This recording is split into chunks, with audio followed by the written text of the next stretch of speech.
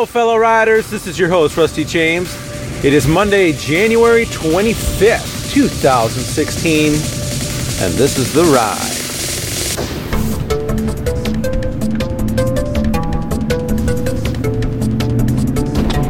Man, I can't believe it's the 25th already. It's been a month since Christmas. But that's a month closer to springtime. I'm going to look at this season of our lives, this colder season of winter, as a season where we're preparing to just bust a move when the weather breaks.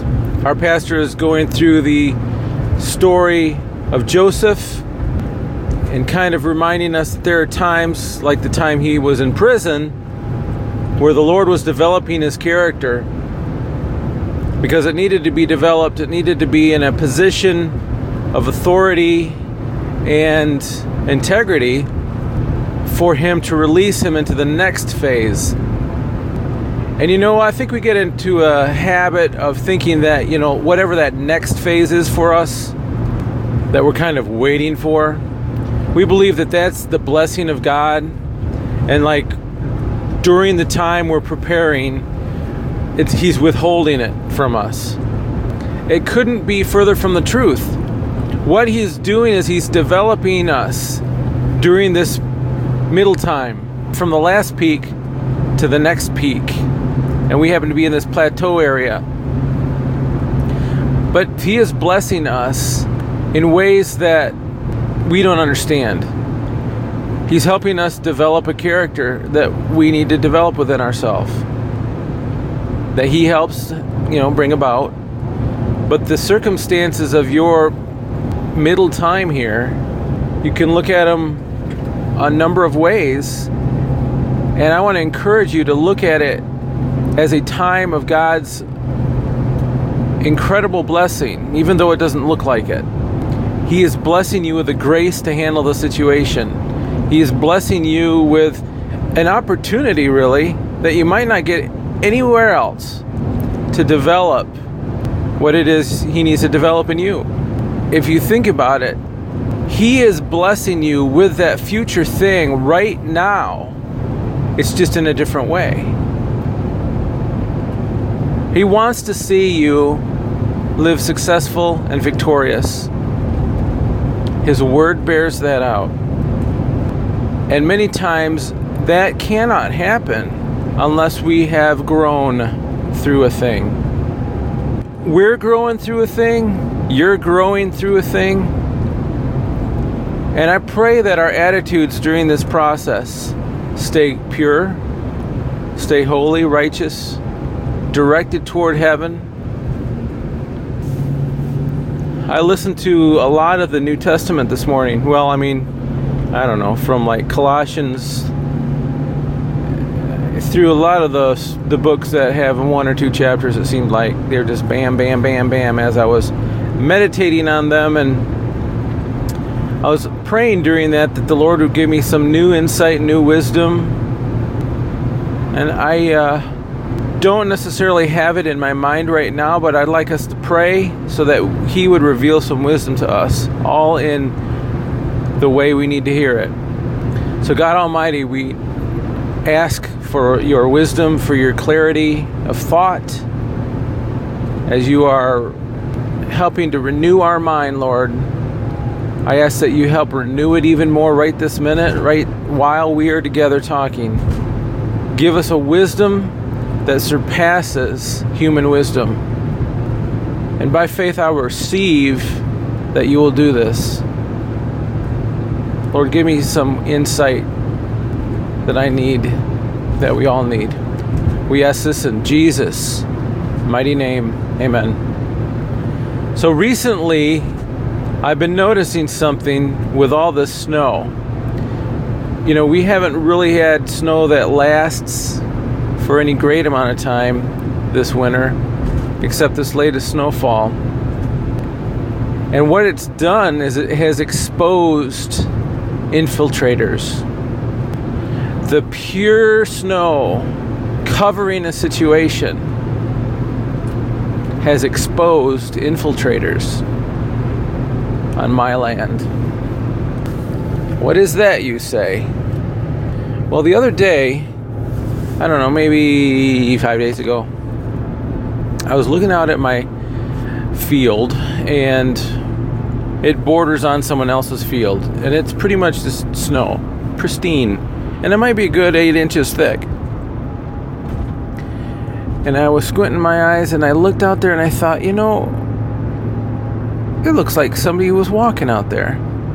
Straight line, a beeline. But it wasn't from a human. It was an infiltrator. I tend to think that particular one I was noticing was a barn cat that lives around. Which I'm so grateful for, that barn cat. He may never know. But he roams around. And he attacks. Silently, but deadly.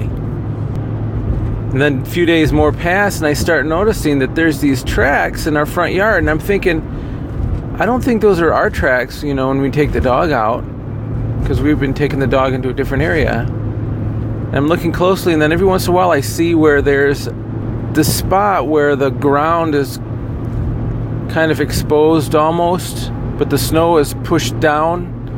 It looks like a big bedding spot, and that's exactly what it is. Something is bedding in our yard, and I'm starting to see more and more tracks. I haven't gotten up close to look. I just haven't had the opportunity to know what it is. I'm kind of blissfully ignorant of the infiltrators on my land. And then the other day, we're having lunch with a friend at our place, and we see a couple of deer prancing across the back. And then, of course, I had the sneaking suspicion that it was either deer or coyote. And of course, we spot the deer, so now the mystery is solved. But there are tracks, these infiltrators, all over the fields of our field and the neighboring fields. They're all over the place. You wouldn't think that there'd be that much traffic, but yeah, they're there. So that's what I'm saying. They're there. So what is this all about? I wouldn't have noticed those infiltrators unless I was really good at spotting them and tracking them, had it not been for that pure, clean snow. That's number one. Number two, because of the purity, the grace of that snow over my situation, I was able to spot infiltrators. So I'll push my metaphor a little further. Maybe I don't want these infiltrators. The deer doesn't matter to me too much. But if they're coyotes, and I've got young children out playing in the snow or something, I want to be careful. I want to be cautious. And so that purity helps expose the infiltrators. Okay, number three, I could be blissfully unaware of the type of infiltrators I have unless I go study the tracks, unless I go understand what it is, and maybe look at the direction of travel. They're crisscrossed all over the place, but I bet you there is some pattern to this, and there's feeding spots. Get this, feeding spots for those critters on my land. I might not realize it, but I might be feeding those things, and I might be attracting those infiltrators on my property, and they shouldn't be there. Are you hearing me? So what do we do about this? Well, one, let the purity of that snow help reveal that you might have some. Well, how do you do that? Well, when you're in the Word of God, and I was doing it this morning, I was hearing things that were reminding me. We need to be reminded that we do have an enemy, an infiltrator, if you will, who's wanting to sap the life out of our life. does that mean he wants to physically kill you? No, it's the life, the spiritual life. He wants to tap the energy right out of it. He wants to suck the life out of your spirit. He's a spirit sucker. That's what he is. You guys have heard about the dark suckers, haven't you? No, it's not a vampire movie. No, the dark suckers. You know those round things that you plug into those electrical sockets in your house? And then when you turn them on, it sucks the dark into them, and it makes the room brighter because it sucks the dark into them. You've not heard of those? The dark suckers? Yeah, you know, it's not a light bulb. It's a dark sucker. It sucks the dark out. That's why after it's used up, it kind of looks dark inside that bulb, because it can't suck any more dark. Well, our enemy is a light sucker. He's a light sucker. We're the light, and he's sucking the light. And he's infiltrating your land. He wants to. But guess what? You're the gatekeeper. You're the gatekeeper. You need to mend your fences. God gives us that snow, that purity of the snow, so we can easily see when we're being infiltrated. And then he gives us more wisdom so that when we see the tracks in our life, in our land, that we can recognize through his word what it is that's infiltrating us. And when you know what it is, the word of God can help you deal with that thing. If it's an unforgiveness critter, there's a way to deal with that. I've talked about that in the last couple podcasts. If it's a lust critter, there's ways to deal with that too. I was listening to, I want to say it was Colossians 2, chapter 2, about making sure that we keep our minds pure, our hearts pure, and our bodies pure. And it's not just so that we'll be pure. No, there's a blessing with it, so that we won't sin against God, if I'm remembering that right. You know, we say, and we really probably feel like we don't want to sin against God. We don't want to be living in a cesspool of sin with critters crisscrossing and infiltrating our land and causing there to be disarray in our life. We don't want that. We would say we don't want that. Well, there are steps we can take to help ensure that that doesn't happen. If anger is a critter in your life, a lot of these critters, you know, you might not think it, but a lot of these things can be an addictive behavior, an addictive lifestyle. We kind of figure that with the lust thing. But I mean, other things like the unforgiveness and anger and malice and gossip. Man, look at gossip. You don't think that gossip is an addictive pattern? You get, I'm sure, if somebody connected up those brain things and looked at dopamine levels and stuff like that, you better believe that there is some kind of a release of endorphins and stuff when you are talking about other people. There's a pleasure in it. Physically speaking, those kind of things that bring pleasure, if they're repeated over and over again, you're going to get kind of a little bit of a high from that. So don't tell me that it's just, you know, well, I can stop at any time. You know, you might not be able to. You might need the help of a brother or sister in the Lord to help you combat some of these things. I'm just saying. You know, those kind of things, gossiping and unforgiveness is another one. You can be addicted to unforgiveness. You can be hanging out in the cesspool of sin, being quite happy in the tepid water of unforgiveness. And you wonder why you can't get out of the mire. You know, you want to enjoy your land, you want to enjoy your life, and you're just kind of stuck in this cesspool of a bad attitude towards someone. You know, cut that out. You wouldn't want them to feel that way toward you. You'd want them to have grace and forgive you for mistakes you've made, because you know what, you make them too. So if things are addictive and you can't let go of them easily, then you need some help. You need some human help, you need some God help, but you need some help. You need to release some things. And as I've said in the past, if you're going to release stuff like this, some of these things that are hanging on, you've got to replace it with something good.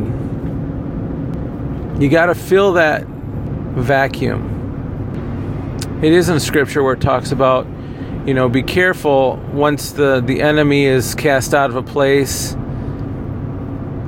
If you don't, I don't know if it was cleaning it, or I forget exactly how that scripture went, but you got to make sure that you're living in a good way. Otherwise, he's going to come back and bring 7 of his friends, that kind of thing. So we need to live our lives and fill our lives with things that please the Lord.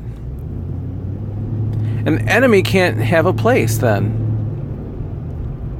It really is kind of simple. And I don't want us all to think, well, that means I got to go to church every day because otherwise I'm just going to fall into sin. And no, I'm not saying that, actually. In fact, that can be, if you have the opportunity to go to church 7 days a week or something, that can be a crutch. That, and Bible Belt people, the secrets of your heart. Some of you I'm talking to, you can go to church all you want. Doesn't change a heart that has a cesspool developing in it. In fact, you can look at your church-going experience and be totally in pride about it, and which is exactly the wrong thing. Of course, I'm not slamming it. If you like to do that, or if you feel like you need to do that to help stay focused on the Lord, certainly do what you need to do. Just don't be in pride about it. But you don't have to do that. The best times that I find are when I just get quiet with the Lord, read His Word, and talk to Him. That fuels my relationship with Him. And the more that gets fueled, the less I am able to feed those doggone infiltrators that want to crisscross my land. The other thing that's kind of cool about the time with the Lord is He gives me wisdom. He gives you wisdom. You know what wisdom is like? It's like a weapon. The sword of the Spirit, it's a weapon. The Word of God, it's a weapon. Wisdom of God, it's a weapon against those infiltrators. And many times all you have to do is wield that weapon and that thing will flee. In fact, nothing can stand against the word of the Lord. It's like my dog. If you're going to scold the dog, she might just whimper before you really do anything when she knows she's wrong. Well, you know what?